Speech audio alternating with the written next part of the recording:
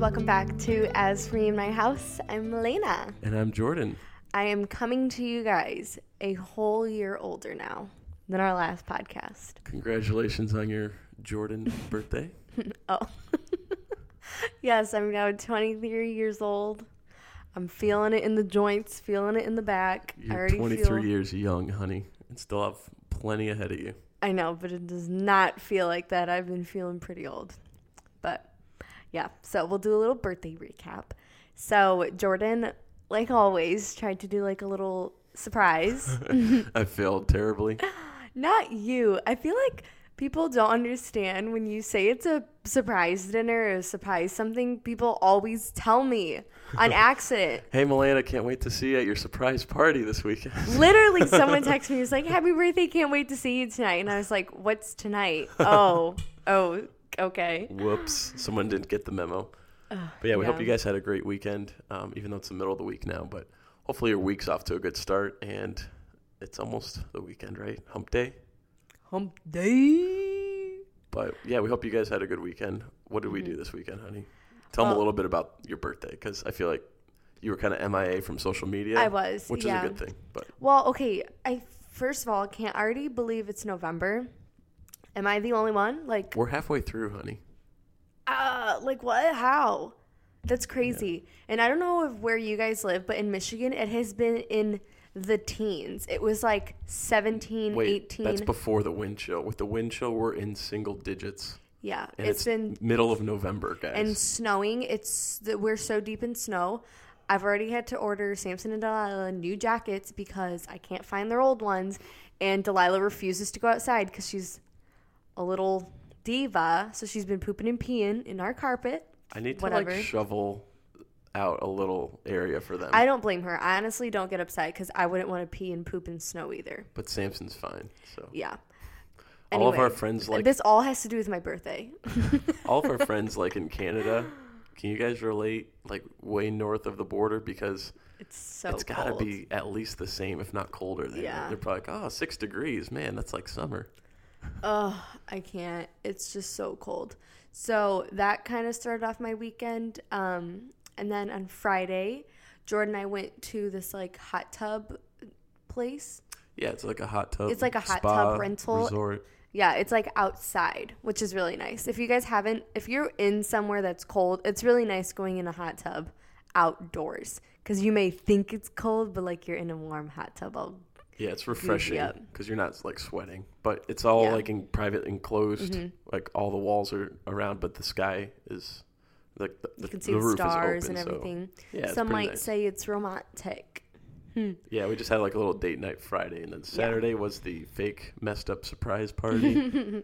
My sister was in town, so she was with us, so she was like taking care of Alethea. My one request for my birthday, like the actual day, was I am not changing a poopy diaper. And I didn't change a poopy diaper. Jordan, the next day, I kept saying it. He goes, okay, it's over. Your birthday's over now. You can change this diaper. It's birthday, not birth weekend, not birth month. It's birthday. Well, I was trying to soak it up because I feel feel like my birthday came and went so fast. It did. So on Saturday, I just moped around. Like, I literally was in my PJs until like 1. I really didn't want to do anything.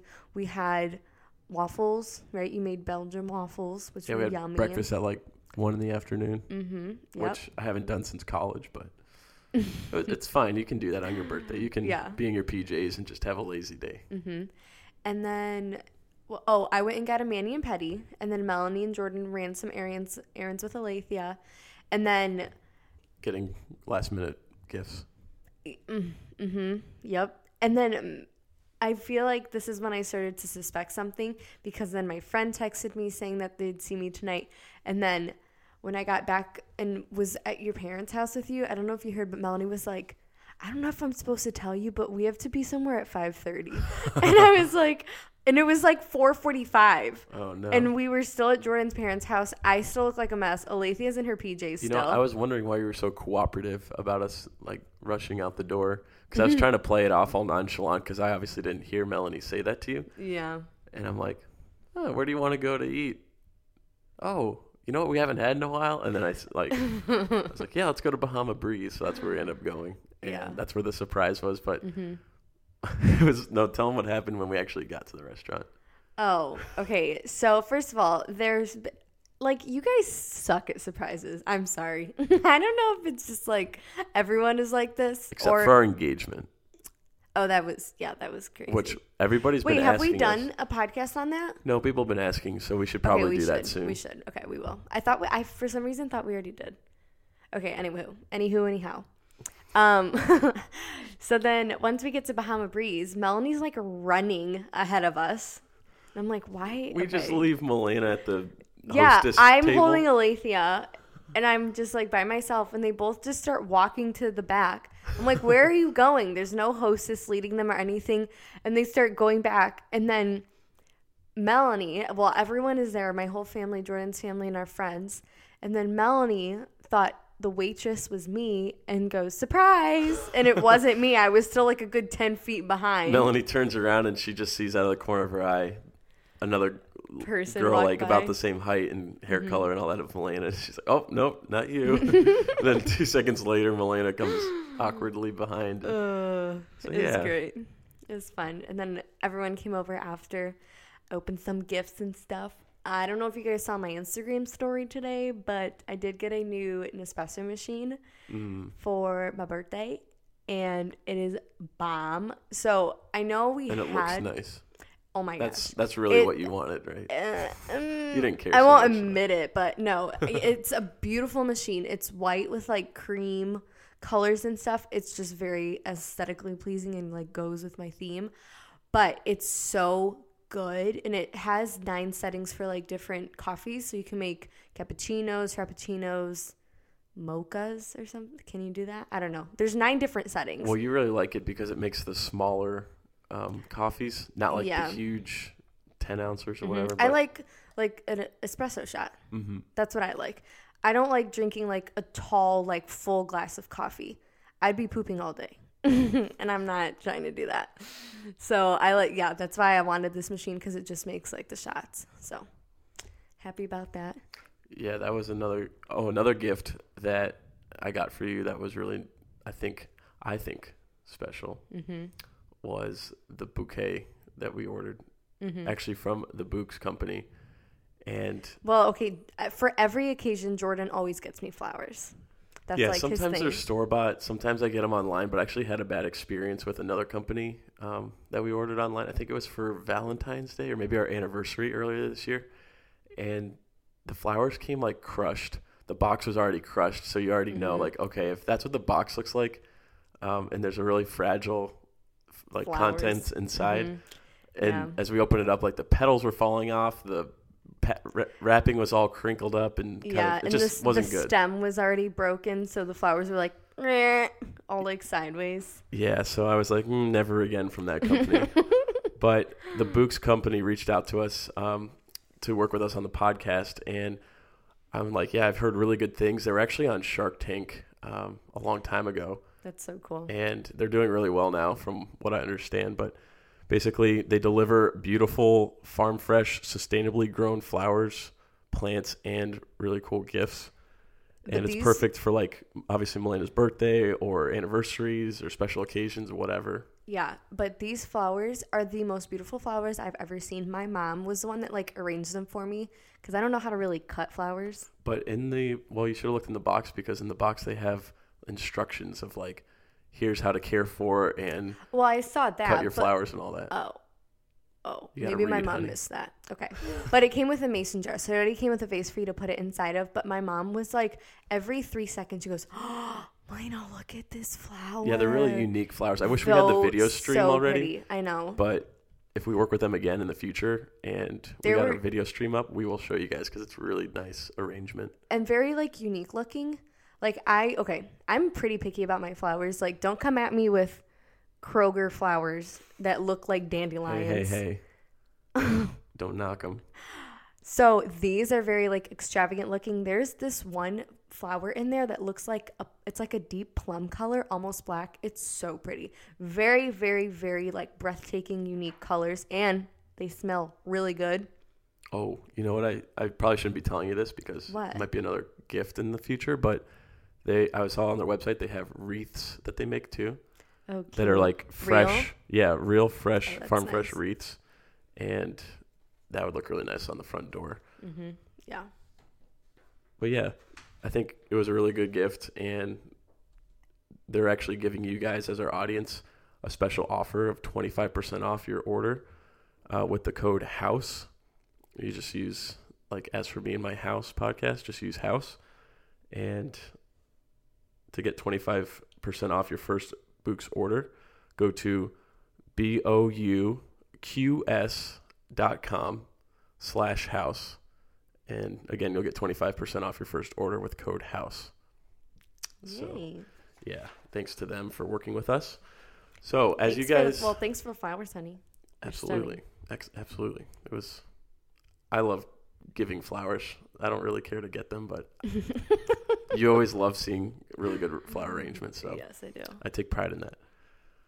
But as you guys know from the title, after a really long, like 11-minute intro, we wanted to just sit down and share a little bit with you guys about personal finances. And we're kind of gearing this more towards the younger generation, like millennials, Gen Z, those kind of coming up, because that is the majority. Like yeah, that's the majority of our audience, I feel like. Mm-hmm. But really, this applies to anybody at any point.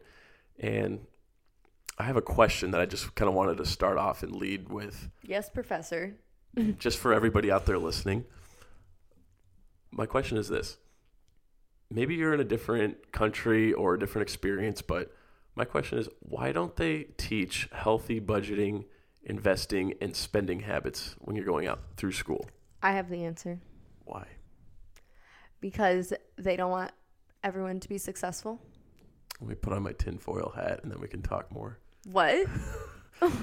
It sounds like a conspiracy. Oh, yeah. Mm-hmm. You guys may not know this about us, but we are so into conspiracy theories. We should definitely do a whole episode on conspiracies. Oh, I just love seeing what them people... all. I love seeing... Well, I don't know about that, but I love just seeing what people come up with and try to substantiate or justify it. I love to question. There are some legitimate, suspicions, and I think it's good to be suspicious and to be questioning things. That's what I was just going to say. I question everything. But that's another podcast for another day.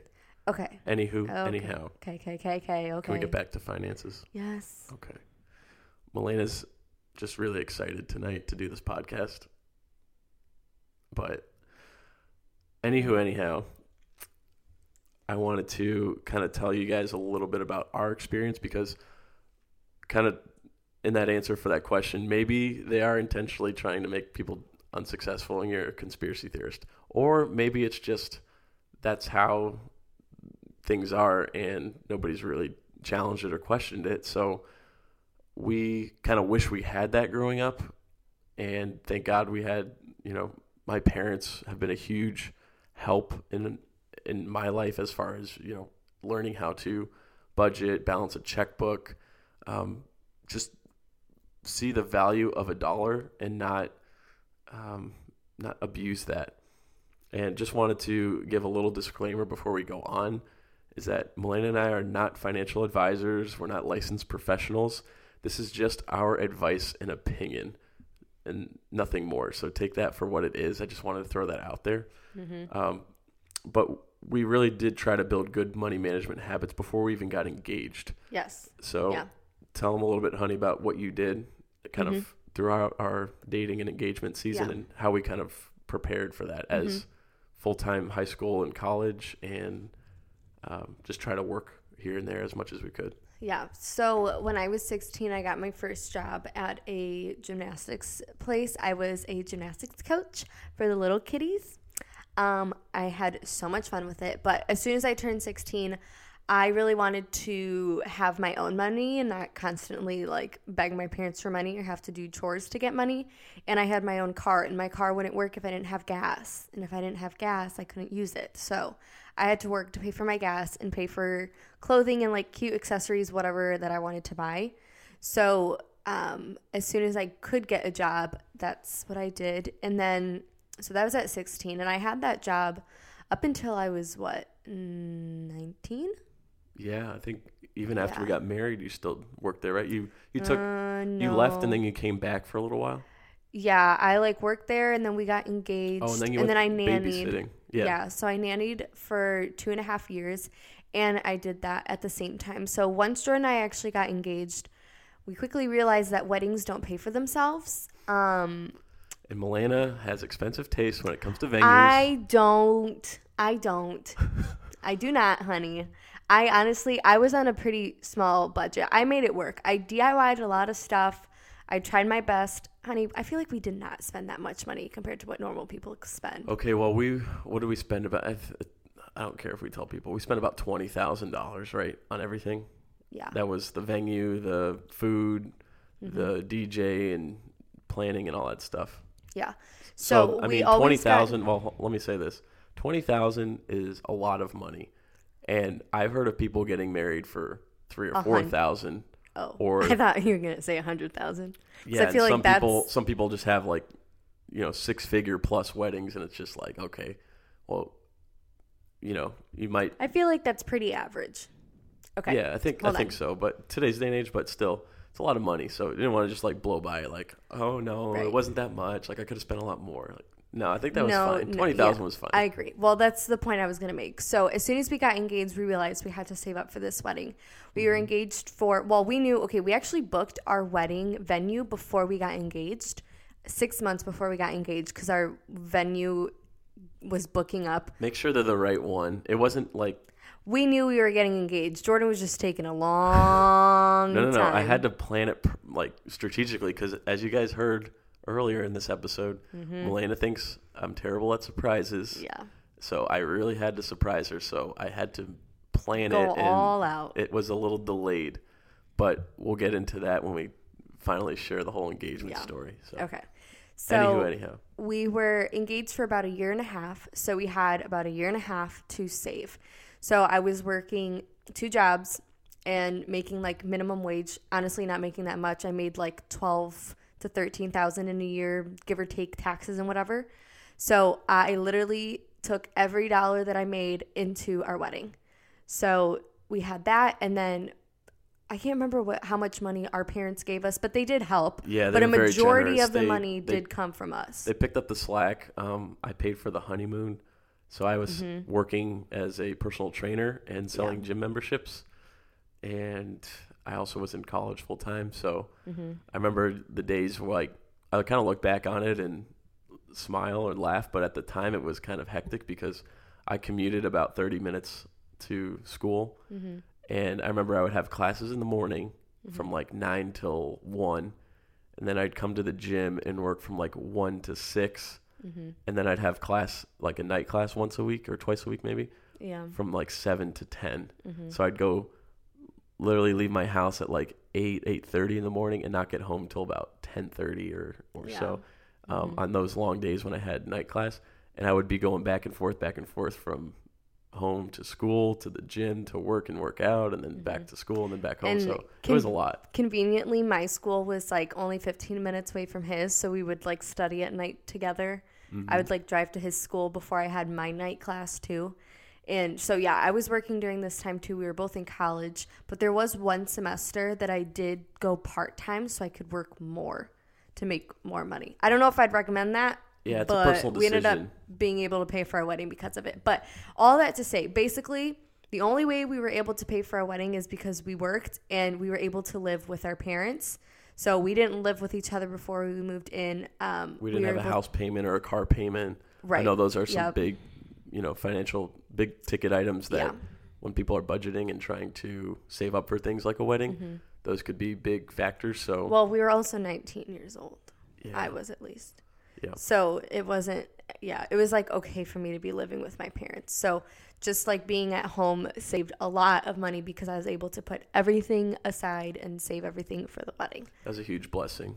Yes. And I mean, again, this is just our opinion and all we can speak from is our experience. But if you have the ability or the means to stay at home, whether that's with a parent or your parents or guardian or grandparents or older sibling or cousin, whatever, if you have the ability to do that where you're not having to come up with a lot of money for rent or for mortgage beforehand, that'll put a lot more money in your pocket to save. So try to look for things like that. And again, one thing that, I'll say this real quick, honey, and then go ahead. But one thing that we kept telling ourselves is this is just for a season.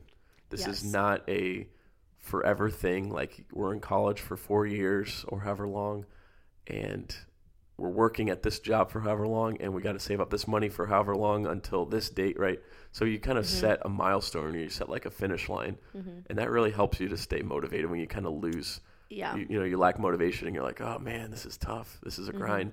And maybe you're out there listening, and you're like, I don't really like what I'm doing right now. I don't really care for this job. But if you have a plan in place where you get like maybe a 10-year plan, and then maybe a 5-year plan, and like a 2-year plan, and even a 6-month plan, where you can kind of just give yourself a little milestone to shoot for and to reach. And even if you don't hit it exactly, maybe it's within a couple months or a couple years, it's still good to have to keep you motivated, because some people get locked into this grind, and they're just, kind of groveling and complaining, and it just kind of, you lose motivation. So all I'm trying to say is have goals that you set to keep you motivated, and then hopefully better opportunities will open up for you vocationally or financially, or whatever you might be lacking in. That's kind of our advice, and kind of why we shared a little bit about this phase in our life too. Yeah. Another important thing to note too was that during that season, like Jordan was mentioning, we didn't do a lot of eating out. We didn't do a lot of splurging. We didn't go to bars. I feel like bars are what are killing millennials. Do you realize how much you guys are paying for your drinks and your Starbucks coffees? Like, those things add up so much. You spend like $7-8 on a cup of coffee, or $50 on a bar, and that's just for the drinks. I mean, if you're like really going hard and eating, and then you got food, or you got like an Uber, and it's just like, every weekend. I feel like an average like weekend out costs like $100 to $200, $300. Like, I feel like a minimum of $100, because if you're Ubering, for sure, or if your friend is dropping you off, like, drinks are expensive. Yeah, there's a really good book my mom got us when we were engaged in this phase of really saving up. I'll get to my parents in a second, because I just got to give them props for how much they were a help and a rock for us. But my mom got me this book called $10 Dates, I believe it's called. It's just like... And it had no cost dates too. Yeah, it was just very cheap, frugal, but good quality and fun things to do when you're on a budget. And remember that jar I made you? Yeah, it was like cool. A date jar or something. It was like little popsicle sticks where Milena wrote some activity or something fun to do. Yeah. And sometimes it was like... did it by like budget. Yeah. It was like no money, $10, $15. They were color coded depending on, more expensive to least expensive. And there was like, I can't remember what was in there, but one of them was literally just make popcorn and hot chocolate and have a movie night. That's like nothing, So yeah, but it's still a fun thing. So back to my parents. Well, let me say this first is, as Milena and I are kind of talking about this phase where, like, we're working for minimum wage, kind of like for pennies at this point, which doesn't seem like a lot. And again, it's easy to get discouraged in that too. If you feel like, oh, I wish I was earning more. I wish I could go back to school or finish school so I can get a degree and then hopefully get maybe a better career path in my life. But I just want to encourage you guys we're going to be pretty scripture heavy tonight, and we got a lot that's coming. So stay with us. I know this is kind of a long intro, but we're trying to just kind of set the precedent here. But in Luke 16, verse 10, Jesus is talking. He's giving a parable, and he's focusing on money and possessions. And this is what he says. This is Luke 16, verse 10. One who is faithful in a very little is also faithful in much. And one who is dishonest in a very little is also dishonest in much. And then if you jump down to verse 13, Jesus says, no servant can serve two masters, for either he will hate the one and love the other, or he will be devoted to the one and despise the other. You cannot serve God and money.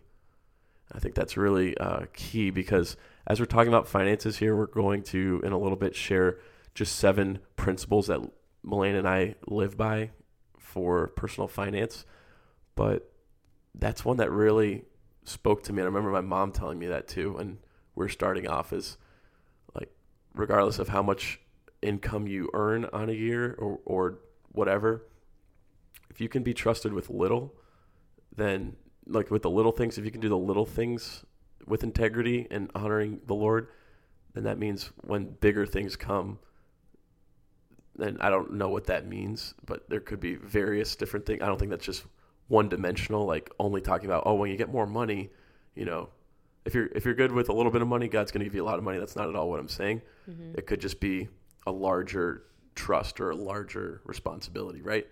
So I think that principle is good to learn now wherever you are. So take heart and be encouraged if you're in that position. You're like, I wish I could break out of this. Don't be too quick to put the cart before the horse. See how God can prune you and shape you now in your current situation for those opportunities down the road. Because maybe we're just not ready yet. And maybe there are some great things that God has in store that he's wanting to teach us first so that we're prepared for those down the road. Mm-hmm. Yeah, I totally agree. But yeah, I just wanted to quickly mention my parents and my grandma because I only have one surviving grandparent left, my mom's mom, and she's just the sweetest thing in the world. But I remember growing up with just outrageously generous parents, and my grandma, I loop in there with them. I think my grandma's probably the most generous person I know. And she loves to sneak little $20 bills here and there. Yeah, I remember like that's kind of the running joke with me and my cousins because we'll say like we're going out to the movies and then we'd ask the parents for some money. Like when we were younger, hey, can we have some money for concessions or whatever? Like, all right, here's like, a few bucks or whatever. Wait, real quick. I really want popcorn, so can we go to the movies this weekend? I meant to tell you that earlier. Sorry, you just made me think of popcorn. Sure. Movie popcorn sounds so good right now. It does. Keep going. Sorry. So then my grandma would come out, and I feel like my parents knew that she would do this. That's why they would like not give us an adequate amount. My grandma would come shuffling out, like trying to be all sneaky. She'd have it all folded up. And my family's Italian, so we always joke like my grandma's in the mob, and that's where like she gets these 20s to slide to us. She's like, here's a little spending money for you kids, but it'd be like way more than just a little something. We're like, Grams, no, this is way too much. She's like, oh, take it. It's fine. So she was always like that and just really generous. And I didn't realize this until I just grew up and saw that not everybody's parents is like that, So I'm like, wow, my parents sponsor several kids and are so giving not only of their money, but of their time and of their, they'll basically put everybody else's needs before themselves. Mm-hmm. Yeah. So I think there's multiple ways to be generous, but in the context of financial generosity, my parents are some of the most giving people that I know with their money. Mm-hmm. So. Wait, I just have a cute little story to share about your grandma. Go for it. One time I was like with her at her house. I don't know if you were there, but she was writing a letter to someone who had just gotten married. I'm like, oh, who is it? She goes, oh, it's my aunt's sister's cousin's great daughter. I'm like, are you kidding me? You probably have never met this person in your life. But she's just like so considerate and just like wants to love on everyone. So it's so cute. Yeah, she's very thoughtful in that, and that goes hand in hand with her financial generosity. But I just share that to say that's kind of my experience growing up. So that really shaped a lot of my views. Yeah, that kind of like puts it kind of into perspective, your view of money, because you grew up with people not valuing money. Well, in a sense of like mine. I know what you're saying, yeah. I think that makes not a selfish huge with their difference. Money. Yeah. So we have 7 principles that we live by that we are going to share with you guys. And we're going to link this in the description too, so you can kind of have if you're taking notes, I know a lot of people send screenshots of them taking notes. So cute. We love that. Please keep that up. But we're just trying to make it easier for you guys. So we're going to list those 7 as we talk about them. So feel free to take notes. And that way, if you're like, oh no, did I miss one? Or, don't worry. We got you. All right. First one.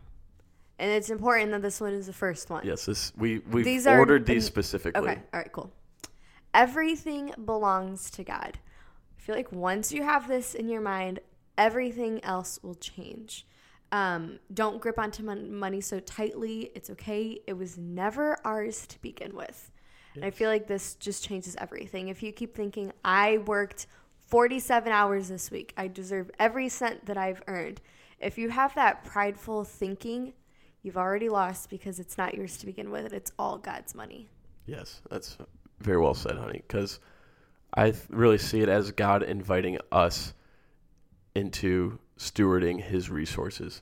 Like if you were to list in your mind the different things that you hold near and dear that are just possessions, what are some things that you would write down? And this is an exercise I actually did in a men's group back in high school. And the leader was saying, list some things that, you really value. And I write down like my car, my, such and you such. You wrote down your car? Well, like. I'm judging you. No, this is before we met, of course. Of course. Okay. No, and plus you're not my possession. So. Oh. We're talking about like earthly possession or like monetary possessions. Okay. It might have been like, I don't know. Well, everything is going to be shallow that you list off. Right, but the key, and this is the kind of the point that the small group leader was saying is, as we're even writing stuff down, just subconsciously burned into our mind, it's my car, my shoes, it's like, no, that's all God's. He's just allowed it to fall into our laps for a temporary amount of time, So sometimes that's for life, other times it's for a little while. But one of the greatest advices I was given on material possessions and kind of having the right heart and mind about it is if it's something that you can't immediately give up, if God made that evident to you, you shouldn't have it. I really like that. Hey, that new Corvette you just bought, I want you to sell the money and give it to this couple that's going to be missionaries over in Bolivia. Oh, no. What? My Corvette? My baby? The one that I wax every other day and keep it under a wrap and just, yeah. Oh, that's mine, actually, as God would say, Yeah. I'm just allowing you to steward that. And it's going to end up in a junk pile all rusted up one day. So that's that really shifts everything. Yeah, we kind of wanted to throw that first as kind of just like a little bit of a shock to kind of get you like, whoa, like it should hit hard, because it hit me hard when I first discovered this, and it's completely, and for the better, like it's completely shifted my entire perspective, and Milena's too. I speak for both of us. It's completely shifted our perspective on money, and I think having that basis of, Lord, this is all yours.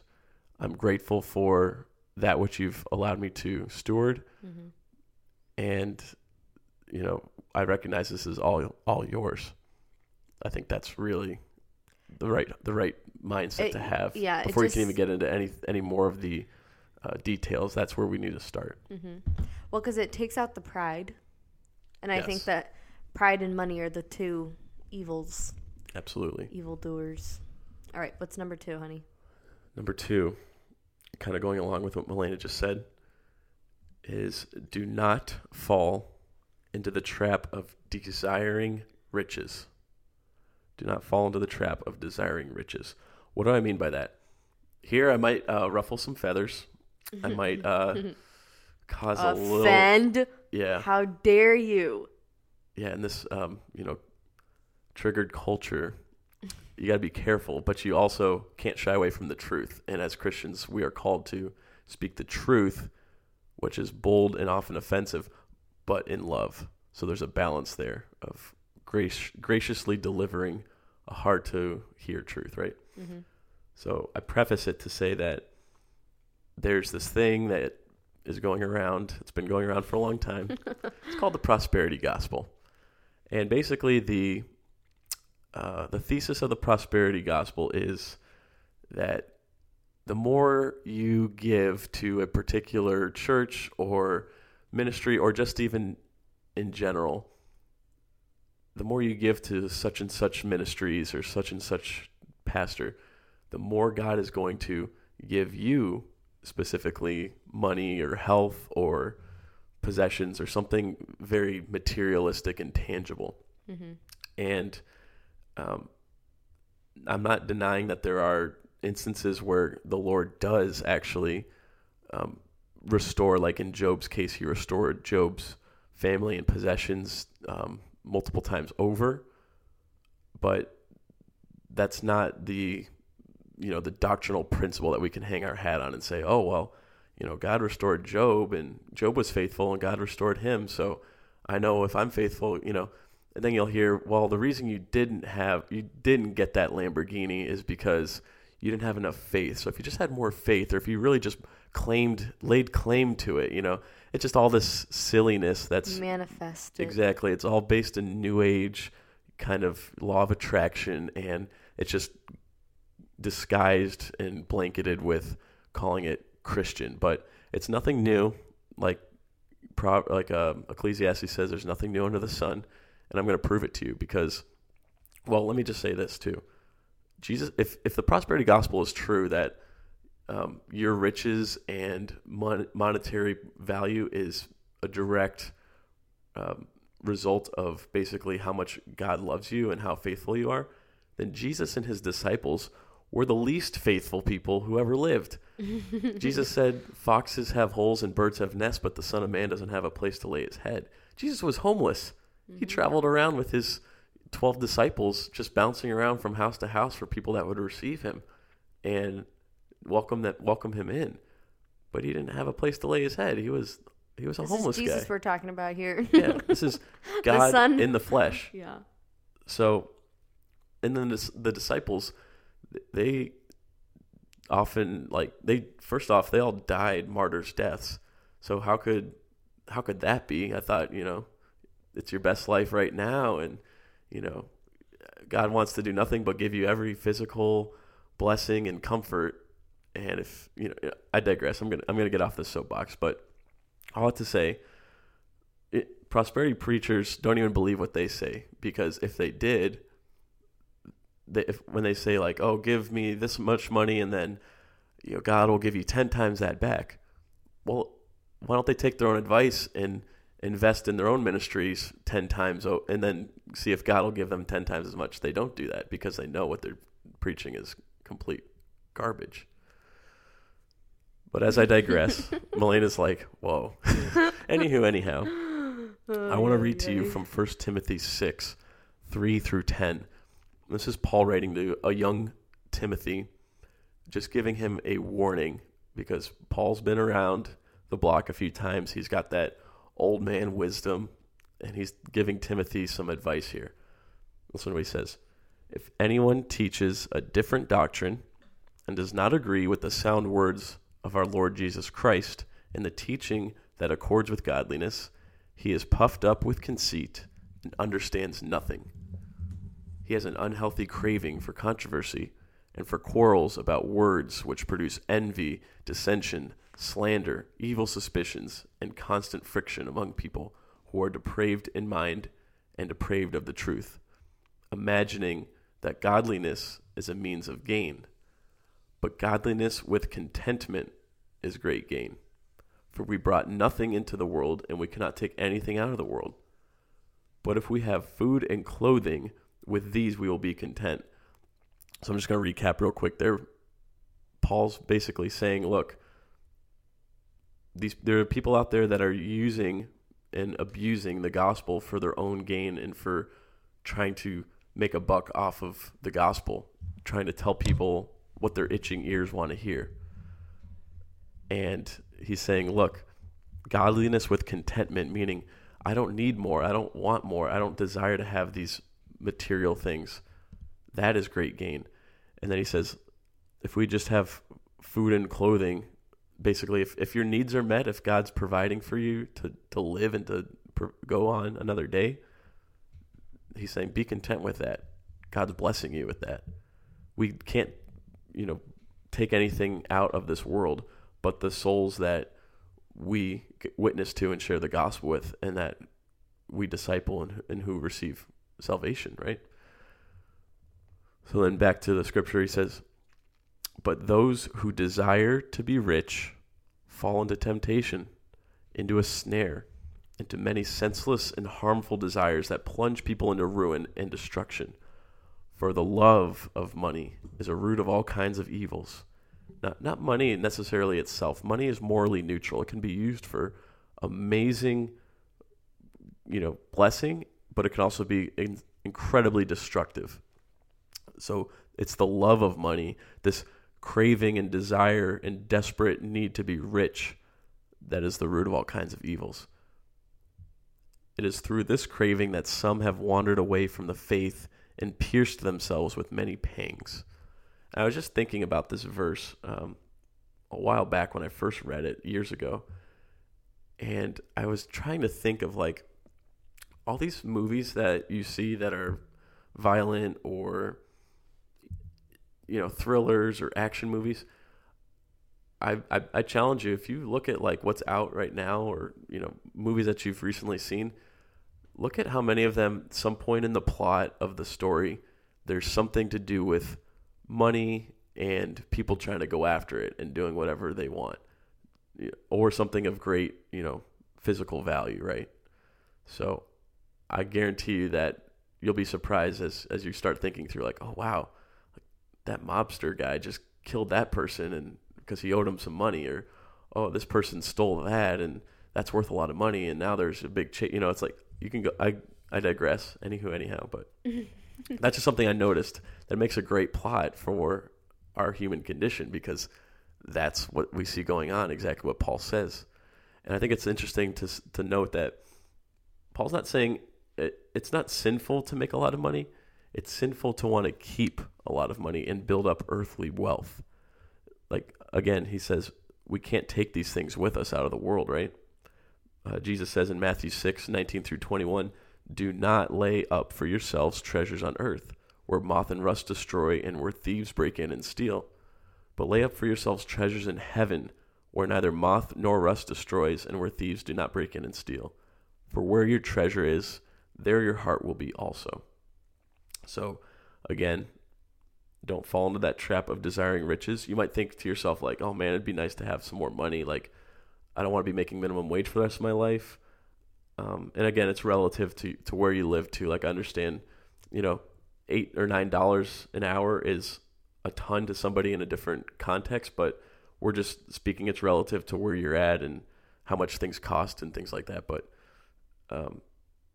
don't take that to mean like, oh, I'm completely out of touch with the rest of the world. Like, no, I get it. There's other societies that live on, $1 a day or a couple, cents a day, and that's all that they have. But I think that's a little bit more relative to their context. So I'm just saying, if you think like, oh, maybe it's better to have, maybe I could probably do with having a little bit more. I'm not saying that where you have a goal to, get an increase in raise or to promote in your position to get to some level where it makes things a little bit more sustainable for you and your family. But it's this desire to, how can I manipulate somebody? How can I take advantage of this for monetary gain? Because I just really want to be wealthy. And not only have money, but I really want people to know that I have a lot of money. I want people to see this. I want to flaunt it. I want to let people know that I made it, right? Well, that's what Dave Ramsey says. We're a bunch of people spending money we don't have to impress people we don't like. And I don't think things that we don't even need or want. Yeah, I think that is the most truest statement you could ever make with our society right now, especially with social media. Uncle Dave, we're gonna talk a little bit more about Uncle Dave. Okay, hold on. Don't call him Uncle Dave because someone literally thought he is an uncle of ours. No. I just say that in Dave Ramsey. It's like a term of endearment. Like I call some of my best friends' dads uncle, because that's kind of how I feel with them. Like close relationship, like Uncle Frank. People like that. No, you only call him Uncle Frank because it's Jake's uncle. That's true. And it's uncle. Okay. But he's like an uncle to me too. You have been on this soapbox for a minute. I know. I'm feeling the Lord just putting this on my heart, and I want to get it out there because I feel a lot of people are in this situation. Like, honestly, if I'm hand to God right now, I have never had this just desire, I want to make a lot of money. That's never been my desire. Way more important to me than making money is doing something meaningful that I can go to and enjoy. And I think a lot of people are in that same boat where again, we have a lot of friends that work at Quicken Loans, which is like a place that you make a lot of, bank sales and mortgages and all that stuff. But that was my phone. They work like animals there, like 70, 80, 90 hours a week. And it's just a grind. And everybody that I've talked to, they're like, yeah, I lasted, 2 months, 3 months, 6 months. Like, the turnover is just crazy because, yeah, you make a ton of money, but you have no quality of life or any time to spend it, right? So I get it if somebody wants to give up something that's makes more money, but then they don't have any time, which is the most precious commodity, and would take something that even pays less. So I get it. So, honey, what do we got for principle number 3 that we live by? I never thought we would get to it. Okay, number 3 is ask the Holy Spirit to give you wisdom in managing your finances. And continue to be in communication with the Holy Spirit, right? Yeah, not just one and done. Yes. What does James 1:5 say? If you lack wisdom, ask God, who gives generously to all without reproach, and it will be given to him. Yeah, I think that's a great promise that the Bible gives us is, look, Melanie and I, we had no clue what we were doing, and we still don't have a clue what we're doing. Mm-mm. But the Lord has given us the responsibility of managing his wealth, so we want to be as in tune and as in step with the Lord as possible, to care for people and bring them the gospel. One thing I would like to just briefly mention is I think people underestimate or kind of don't think, okay, well, I'm making a minimum wage, I'm not working that many hours, once I have a big girl job and once I'm working for a couple of years, then I'll start putting money into retirement, then I'll start a saving accounts, then I'll do this. I feel like a lot of people like to prolong doing stuff that is going to help you. I think what you need, people should start doing is with every paycheck that you get, every dollar that is in that paycheck needs to have a specific spot to go to. And if it doesn't, create it. Know where every single dollar of yours is going. Take control of the money that you have. That's 0.5, honey. Oh, I'm sorry. It's okay. I'm just kidding. Wait. No, it's not. Yeah, it is. But no, Milena's right. When we're talking about including the Holy Spirit and giving you wisdom, there's people out like us where we didn't really know what we were doing. We're like, okay, well, we know we need to save money, but again, how much, what about in this position? We got people asking us, what if I'm in a commission-based job? So ask the Holy Spirit for those things. We can give you our advice from 2 non-expert, random regular people, but I guarantee you the leading and the insight and the revelation that the Lord is going to give you is infinitely more valuable than anything that we can do. But I will say, just because we did get that question about, commission-based stuff. For those of you who don't know, I have I work for the government, so I have a set, every 2 weeks I'm getting a paycheck, right? And I know I can count on that almost as sure as anything that I'm getting paid, because the government might shut down for a little bit, but that it's going back up. So I have the best job security, which I'm very thankful for. Melania, on the other hand, also has, as you know, she does social media, she does YouTube, she works with brands and works business transactions and things like that, which is a commission thing. So sometimes she makes more in a month, sometimes she makes less, but it just varies, So what I can advise for people who are kind of in that situation of I don't have a set income, just take whatever your commission is on average and then maybe conservatively underestimate what you kind of make on average and then just go off that. And you might have to adjust it a couple hundred or even a couple $1,000 depending on, what you make. But if you can take a very low earning commissioned month and live off of that and basically have that to pay your bills, then that should just be your baseline. So let's just take, for example, let's say you're working a commission-based job and you make one of your lower months, you make $3,000 in the month of that month. And your expenses come up to about $2,300 a month. well, you still have $700 left over on a lower month. No, you're not going to go buy a Gucci bag. Were you telling me or you? But you have like, a few $100 extra left over on a lower month that you can save for a rainy day, invest in, and we'll talk a little bit about that in a minute, but that's going off of a lower month. And then maybe say another month you make $8,000, and that's more of a higher commission month.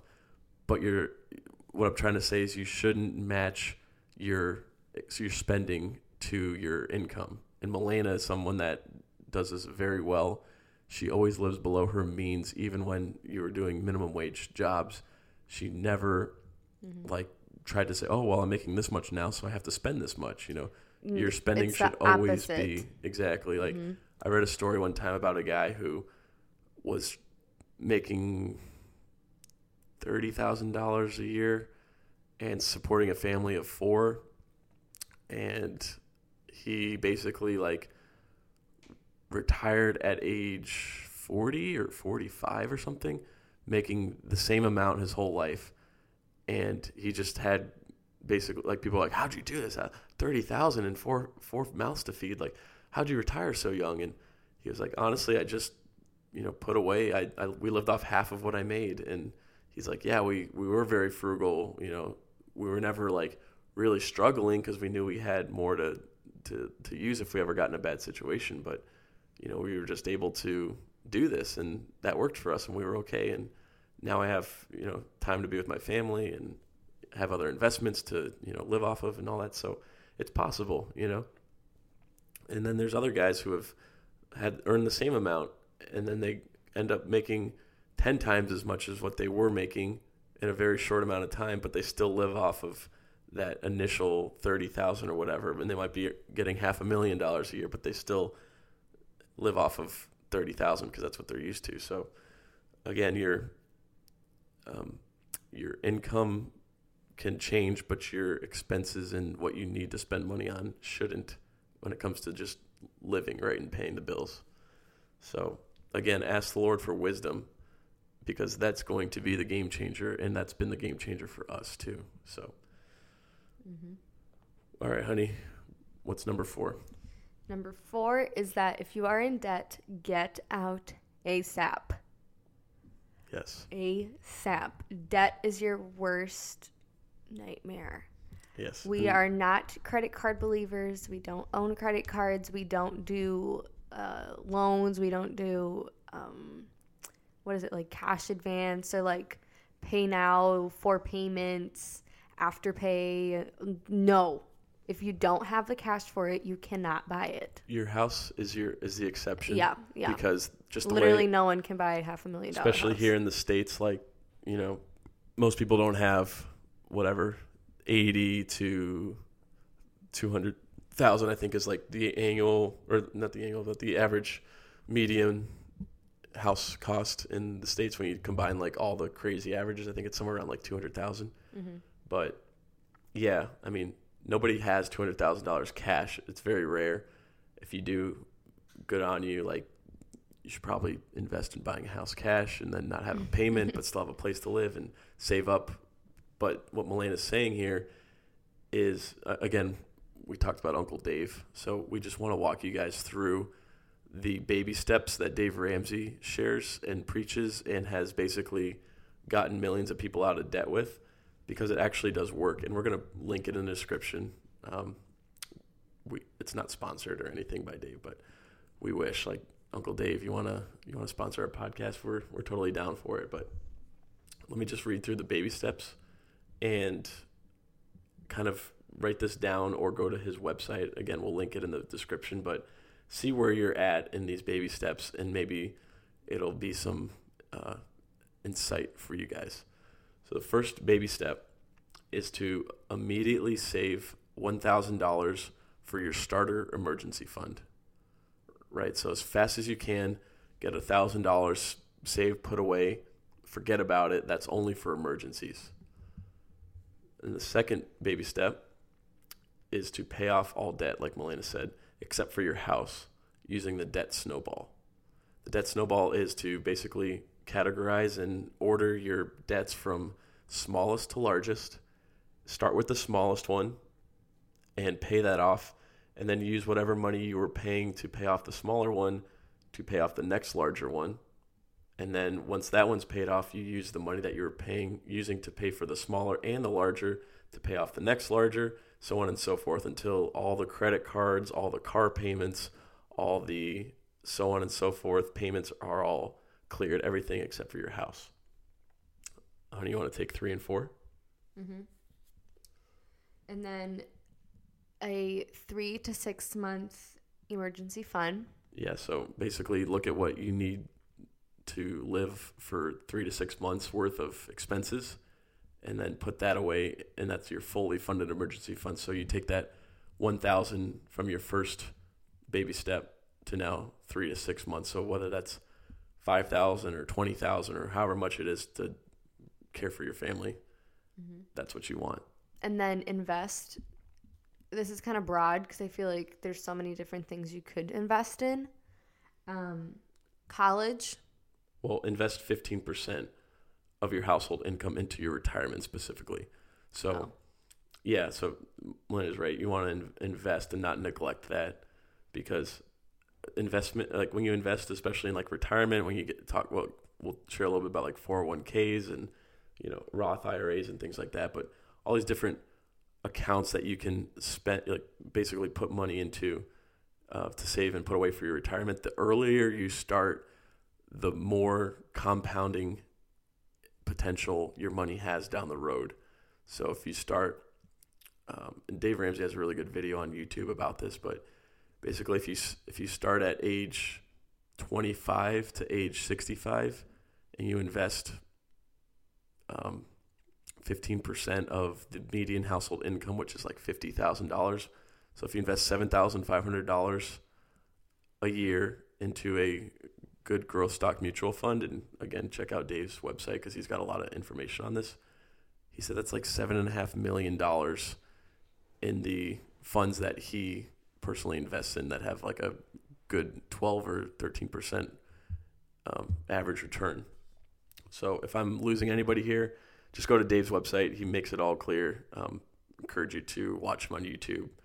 Check out his resources and articles in his book, and even sign up for Financial Peace University, because that really helped me and Milena tremendously. And by God's grace, we've paid off all of our debt except for our house. So this really does work. Mm-hmm. All right, next is college. Yep, you want to save for your children's college fund. So whether that's like a 529 or some other type of fund, you want to have that set up and just start putting away, even if it's not much, maybe $100 a month or a couple hundred a month. Like, put away a little bit, and you'll be surprised how much it'll grow by the time your kid turns 18, and that comes quicker than people realize. So, and then pay off your house. Yeah. And then give. Yes. So those are the baby steps that Dave preaches and lives by. So definitely check that out, because that's been huge for us. And Dave kind of talks about Proverbs 22:7 a lot, which is that the borrower is slave to the lender. And the reason that he is preaching to get out of debt and to cut up your credit cards and to not borrow money that you don't have and take it early, like Milena was talking about, cash advances and things like this, is because once you do that, you're now enslaved to whoever this credit card company is, Capital One or Discover, whoever, that's basically milking all the interest and, causing people to just be no longer, in control of their money, but now their money is controlling them, and these big companies are controlling all of that. So you don't want to be a slave to the lender as a borrower. And just think for a minute, like, what would your life look like if you had zero payments? You didn't have a car payment. You didn't have, like, obviously you just have your living expenses, keep the lights on and, buy groceries, basically. What would your life look like? Because your income is your greatest wealth building tool. And if you didn't have it going out the window to crazy payments, how much more of that could you save and invest, how generous could you be, right? I mean, that's pretty, crazy to think about, where a lot of people live paycheck to paycheck, just trying to make ends meet every month, and all their money's going to payments. But if you're able to get out of debt and get out as quick as possible, you have more time to invest and save and give that money and be outrageously generous. So that's a little bit about number 4. What's number 5, honey? Number 5 is the one I gave a little spoil alert to earlier. Go ahead. You're good. And that is to have a budget and have a plan. Unique to each month. Yes. Yeah. So we like to use the Dollar app that Dave Ramsey created, right? Yeah, Every Dollar it's called. And basically, like Milena said, it's a budgeting tool, and it's basically unique. Like, it makes you do a whole new budget every month, and you ascribe a role and a place for every dollar that you make. Mm-hmm. Yeah, which I think is really good. So car payment, gases, repairs, gym membership, mortgage, anything like that. Something we're going to have to start budgeting for now is insurance, because as you guys know, Jordan is going to be leaving his job. And with that, we are going to lose his insurance. And I don't have insurance. YouTube don't give me no insurance. Yeah, that's something too. Like, as Milena and I have been looking for, private coverage, like health insurance, for example, I didn't realize, I took it for granted how much, like, if you're in a big pool of employees at a larger job, or you're working in the government or in the military, like, there's a lot of people paying into, a premium. So it keeps your monthly costs lower because you have so many more people paying into a program. But when you're on your own, say you're just self-employed, or you're in a job that doesn't give you benefits, but you need that, it's kind of hard to find, like, the right place to go and the right resources. But there's actually a really good resource called Policy Genius, and they're basically the easy way to shop for all different kinds of insurance plans. And they give you, in minutes, you can compare quotes from top insurers to find the best price. And what I really like about Policy Genius is they have virtually every product that you can imagine for insurance. They have, obviously, life insurance. They got homeowners. They got renters, auto insurance, disability, even pet insurance. Which I definitely think we need. Yeah, I just saw that on their website today. I think it's worth bundling that too. Of course, health insurance, being that it's, open enrollment right now, I think till December 15th. If you're looking for, the right coverage to provide for your family, and you feel like your employer maybe isn't giving you the right insurance or not any at all, we encourage you guys to check out Policy Genius, because once you apply and go on their website, their team will handle all the paperwork and red tape. And that's something, especially when it comes to matters like life and health insurance, you don't want to try to just guess and figure out on your own. You want to have a good team behind you, and Policy Genius has the people for that. So when you're looking at your workplace benefits this month, make sure to double check your life insurance options, because you might find something better and even more affordable on Policy Genius. You can go to policygenius.com to get quotes and apply in just minutes. And it's the easy way to compare and buy life insurance. Yep. And other insurances, but primarily life insurance is their main thing. So, yeah, that's something we're going to be looking into, like Milena said. And we'd encourage you guys to check it out too, because you have, all the big things like your giving, your savings, your housing, and all that. But something that people overlook is, just basic benefits like insurance. So that's number 5. Number 6 is to invest and save early. And again, this is a little bit of a repeat, but there's more to it than just, a thrift savings plan, which is what I have through the government, which is basically the government's version of a 401k or IRAs or mutual funds. There's all different types of things that you can invest in. Dave Ramsey also has a lot of experts that they filter and vet through their program called SmartVestor, and it's just a really great resource. So we encourage you guys to check them out too. But as we're kind of talking a little bit more about investing and saving early, there's just a ton of different funds that are out there. And again, Milena and I aren't experts, but we do have some really great people that we've leaned on and sought out counsel about. And there's just all different things like your 401k, your IRAs, you have mutual funds. I encourage you guys to just check out, do your research and homework on these things, because a lot of them have, if you work for like an employer, sometimes your employer will contribute to these accounts, which is basically just free money up to a certain percentage. Like maybe it's, 5% your employer will match into your 401k. So if you put in 5%, your employer will match 5%. That's 10% total, and you're basically getting 5% for free from your employer. So it's free money. Why wouldn't you take advantage of it, right?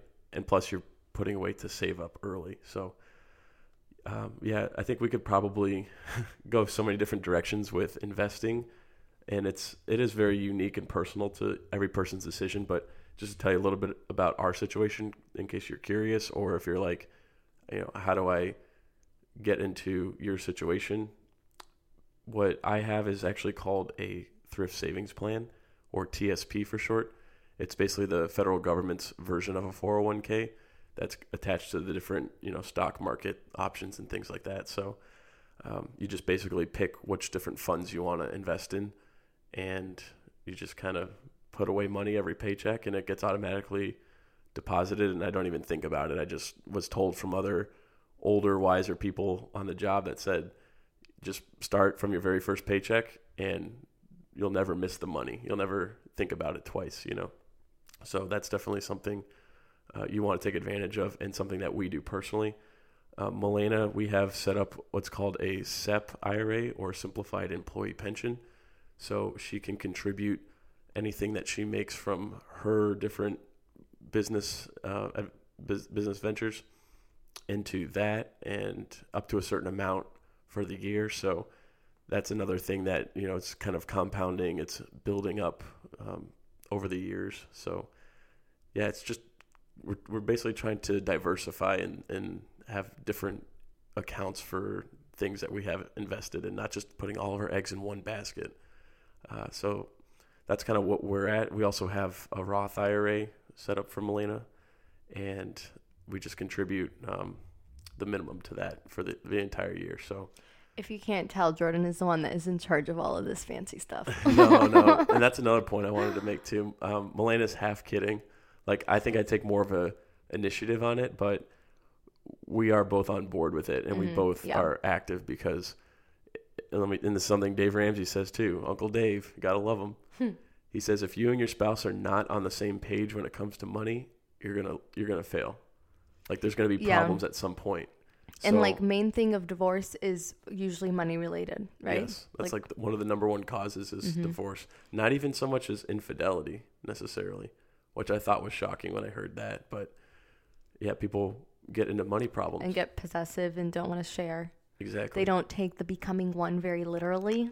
Yeah, and when you become one and join your spouse with marriage, then your finances, first off, as we already said, all belong to God. But second off, you are both sharing in that management of that. Right? Actually, we should have started off with that, because I know quite a lot of married people who have separate bank accounts, and we should have mentioned that in the beginning, but we do not have separate bank accounts. Our bank accounts are joint. I don't have an account, and then Jordan has his own. We all have access to all of the accounts. Right. So, and that's another thing too, is when we got married, we obviously had separate checking accounts, but then we combined them. We just went into the bank and showed them our marriage certificate, and then they just joined them together on one account. No big deal. I don't even think we had to bring our marriage certificate. We did. I remember because I went there 2 or 3 times and didn't have it. Okay. All right. You ready to move on to 7? Anywho, anyhow. Okay.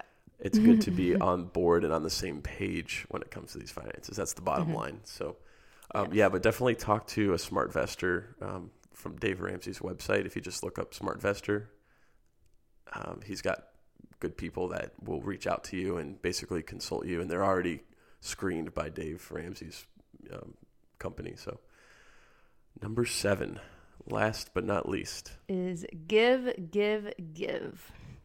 Proverbs 11:24-25 says, "One gives freely, yet grows all the richer. Another withholds what he should give and only suffers want. Whoever brings blessings will be enriched, and who waters will himself be watered." Yeah, I love that verse because it just shares a promise from the book of wisdom, Proverbs, saying that, look, I'll say this, like some of the most generous people I know are actually like really poor and don't have a lot of materialistic, things. And then yet some of the most financially well-off people I know are like really stingy and cheap with their money. And I think it shows because when I talk to these people that don't have a lot materialistically, they say, well, the Lord has blessed me in so many other ways, right? Mm-hmm. Like it's not necessarily when you see these promises in the scriptures, it's not necessarily like, oh, well, if you give $10,000, God's going to give you $20,000. It's not necessarily that.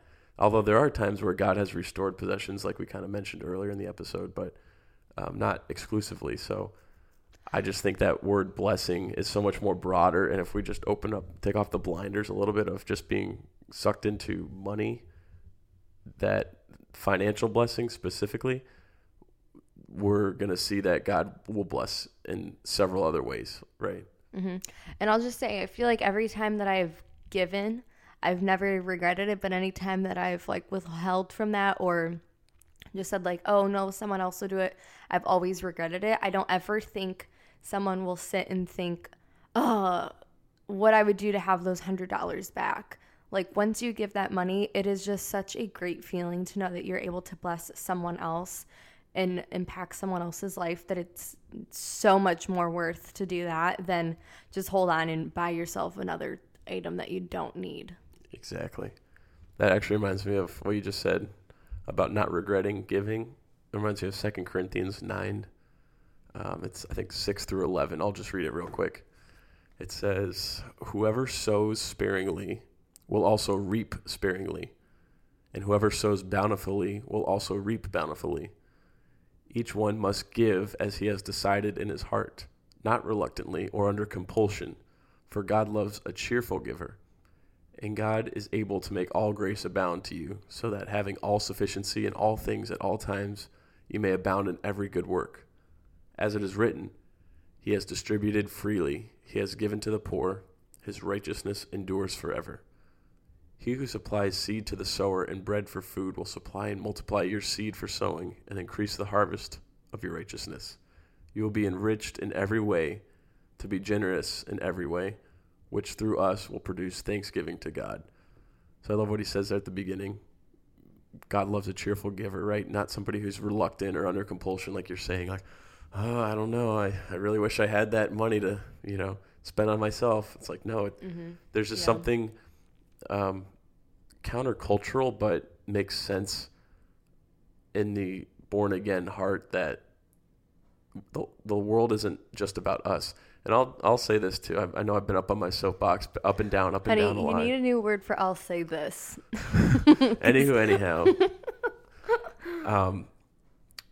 I'm not knocking people who do charitable things apart from the name of Christ attached to it, because there's been plenty of abuse with the name of Christ attached to it. But what I will say is this: even in doing good works and good deeds apart from the gospel, there's still some sort of personal motive there, whether it's, hey bro, let me give you this camera real quick. I'm going to go over here and bless this homeless person, and you record it for me and put it up online.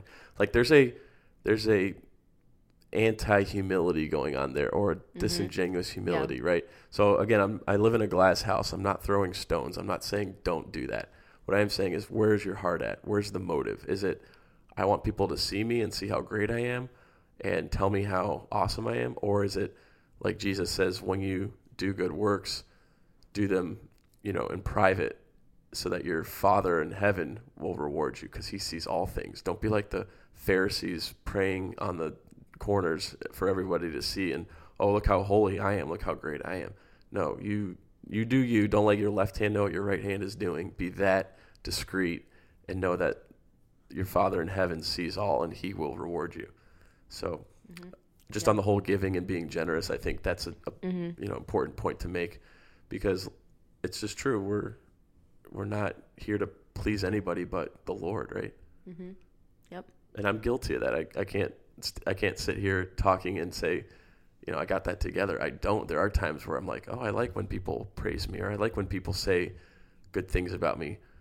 But now I'm robbing the Lord of his glory and of his due credit and taking it as my own. And I don't want to do that. So I digress. But yeah, we wanted to end that point 7 with giving as kind of rooted in Scripture, and just sharing, look, there's promises that God tells us when we're generous with the things that he's given us. He tells us we're going to sow bountifully. If we sow bountifully, we'll reap bountifully. We'll be enriched in every way and produce thanksgiving to God. Like, these are promises that he gives us. So whether that's financially or otherwise, that's what our hope and our goal and where our heart is that we want to glorify God with whatever he's given us financially, skills, ingenuity, talent, anything, opportunity. So that's really our heart's goal, and especially with our finances. So yeah, well, those are all our advice. That's our 7 principles. And again, we're not perfect. We don't perfectly live this out, but this is what we strive for, and hope it helps you guys. Hope it's been insightful.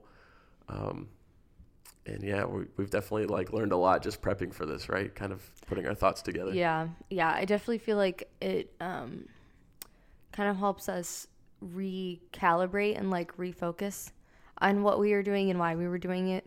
Because even though we're saying all these things, it's not like we are so religious about these and do everything perfectly every single month, because we don't. Yeah, don't be sitting here listening oh wow, they sound like they have it together. No, we don't. Not at all.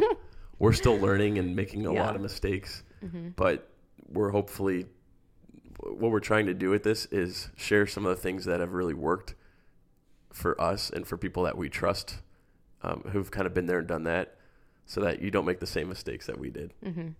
Right? So. Yeah. One last thing I do want to touch on, though, before we keep going. Sorry. Ding, ding. I never know how to turn that sound off. It's for my Mac is connected to my phone. So since we moved into this house, one thing that I told Jordan that I wanted was a security system, because we did not have one in our old house. And to be honest, I did not feel safe, because I would be home alone basically all day long, and most burglaries happen between 6 a.m. to 6 p.m., which is the middle of the day when normal people go to work. But because I'm at home, I would happen to be home if someone came and tried to rob our house. So that is a very, very scary feeling. And so as soon as we moved in, legit 2 days after, we had Simply Safe installed into our house, and it was so easy to do. They came and did everything. It was very simple, very fast. They don't have to drill any holes. They don't have to use all these wires. It is amazing, and it was so smooth and seamless. I have no complaints whatsoever. I think it's so great. And if you guys don't have a security system, I highly, highly, highly, highly suggest you guys get one, because it is so much better to be safe than sorry. I can't. I just think I feel so much better being at home. I set the alarm all day long. We set it at night too. And then it's great because you can control it from your phone. So when Jordan's going to come home, he'll just disable it before he even walks through the door. So it's great. I love it. Yeah. And as Melanie is saying, we didn't have this before. And once we got Simply Safe, what we found out, what's crazy is that only 1 in 5 homes actually do have a security system, a home security system. So that gives, if you're in that percentage, that's just a lot better chances for you that you're going to be safe, your family's going to be safe. And as we're kind of talking about things that, financially that we invest in, this is something that really you cannot really cut corners with. It's a worthy investment, right?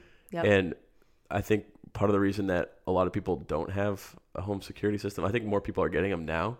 Yeah. But it's probably because a lot of companies really don't make it that easy. But the reason Simply Safe is our top choice is, like Melena said, it's just super easy to install. You can do it yourself. There's no drilling or running fishing wires around and, getting into your walls and all that. So you can take it with you if you move somewhere, like if you're jumping around from house to house or you're, renting for a while, like you can literally just take it with you and move and relocate it. And it's all top of the line technology backed up by both Wi-Fi and cellular capability. So you'll have backup options if one, fails or one gets compromised or whatever. Mm-hmm. Well, and one thing, like, I know we have 2 giant dogs. First of all, I don't think they would ever do anything if anyone even came into the house. So Lila would just get excited and like pee on them because she always pees on people when she gets excited.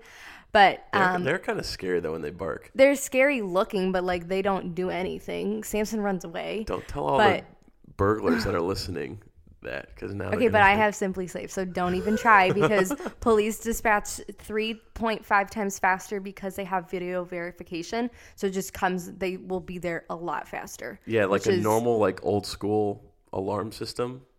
They're basically, because they don't have the video verification, it takes a lot longer because you're routing from like old systems. Mm-hmm. So for a program like Simply Safe, it's a lot quicker. Like Melena said, like 3.5 times faster.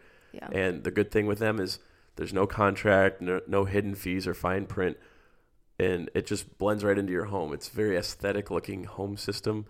And one thing that they told us was really cool when we were talking to the techs is they can sense between glass breaking, like your window, versus like a plate that you dropped and that breaking. Mm-hmm. So it's got really good quality technology. Mm-hmm. It can sense it with like the motion sensors. It can tell between like a dog or a pet versus like a human. Well, one last thing I will say, we do have the like bell that goes off. Like it's like this lady that talks, and anytime any of the doors open, she'll say front door, back door, patio, basement, which I really, really appreciate, because once Alethea starts walking, I know kids walk out of the house all the time. So I really like having that feature, knowing, okay, someone just opened the door. It's the front door. It's probably Alethea trying to escape and go off into the road. So go get her, you know? So it's good to keep bad people out, but also the little ones kids in. So it works double ways in that. And what's really good, you're probably thinking like, oh, wow, this is probably really expensive, but it's actually not. And you don't compromise quality with it either, but it's only $14.99 a month for 24/7 monitoring. And with other competitors, they really start at like $50 or more dollars per month. So again, there's no contracts, no long-term commitment. And I mean, you really got nothing to lose, because if you just visit simplysafe.com/myhouse, you'll get free shipping and a 60-day risk-free trial. So you really got nothing to lose. So again, if you go to simplysafe.com/myhouse, so they know that we sent you from our show, you'll get your free shipping, 60-day risk-free trial in your house. Nothing to lose. simplysafe.com/myhouse. Perfect. And we will have that link down below, as well as everything, our socials, all the 7 steps that we have mentioned, everything that we feel like is important that you guys might have missed or would like to like have notes on. We will do that. And we'll also like include all this stuff on our Instagram. And just in case you forgot, if you repost you listening to us on Ask For Me My House and tag Ask For Me My House, me and Jordan, and repost it to your story. On Instagram. Yes, on Instagram. You have the potential to win a free coffee. Sometimes we select 5 people. Sometimes we select 15 people. It always varies. So doesn't hurt to try, because we're always giving y'all some coffee. And we really appreciate it. You guys are really sweet with the reposts and sharing about how the episodes and the podcast have impacted you. That just, we say this every show, but it's true. Like, it does not get old, and we really sincerely appreciate all your guys' support. So with that, we realized this was a lot longer show than normal, but that's okay, because this is a big topic that we wanted to discuss and a lot of info. I'm sure it won't be the last time we talk about finances, but maybe we'll get a little bit more specific in some future episodes. So let us know what you guys thought about this. If you like kind of this style where we get a little bit more peeling the layers back and how we manage money, or some different principles biblically on stewardship and things like that, we'd love to continue to discuss these things in the future. But with that, honey, if you don't have anything else, I will just share our prayer request and pray, and we'll sign off. Wait, no, we have a praise. Oh, yes. Well, which we've never done before. Yeah. So if you've listened, I think it was 1 or 2 episodes back, my good friend Trevor sent me a prayer request for his nephew, who basically had a lot of health problems, and he's only a little baby. He was born premature. He just had so many issues when he was born, and they thought for a while like he wasn't actually going to pull through. But Trevor said he's doing better, and he gave me another update just earlier this week, and he told me that the doctors are now delaying his nephew's heart surgery even more because he is doing so well, and they're thinking he no longer needs eye surgery because his eyes have improved so much. Praising God for those answered prayers. And that just brought so much joy to me, because I'm thinking, man, there's a lot of hurting people out there. There's a lot of struggle, a lot of pain. And to hear that your guys' prayers listening to this and all the prayers of everybody praying have made an impact, that's just the power of the Lord at work. So we're praising God for that. But for this week's prayer request as well, Erin actually reached out to us, and she just confided in us saying her mom left their family for another man, and she's just been acting out of the ordinary. She realizes it's a spiritual problem, and she really just wanted us to pray for her family, but especially for her mom, that the Lord will kind of grab hold of her and bring her back. So let's pray for Erin. Lord God, we don't understand things that happen. They just don't make sense. There's no explanation. And it causes us to really doubt and really question not only our faith, but what we're doing in our lives. So at this time, Lord, I ask that you draw close to Erin and her family as they're trying to make sense of it. Let them know that you have given them peace that surpasses understanding, that when even things don't make sense, Lord, you are still in control, and you can still bring beauty from ashes and make great, beautiful things out of the worst situations. So, Lord, we ask that Erin's mom be convicted, and that she turn from her rebellion and going off and doing her own thing, just as the prodigal son did. Pray that you bring her back, and that her family just welcomes her and embraces her with open arms again. But that you use this time to draw close to her and really show her who you are.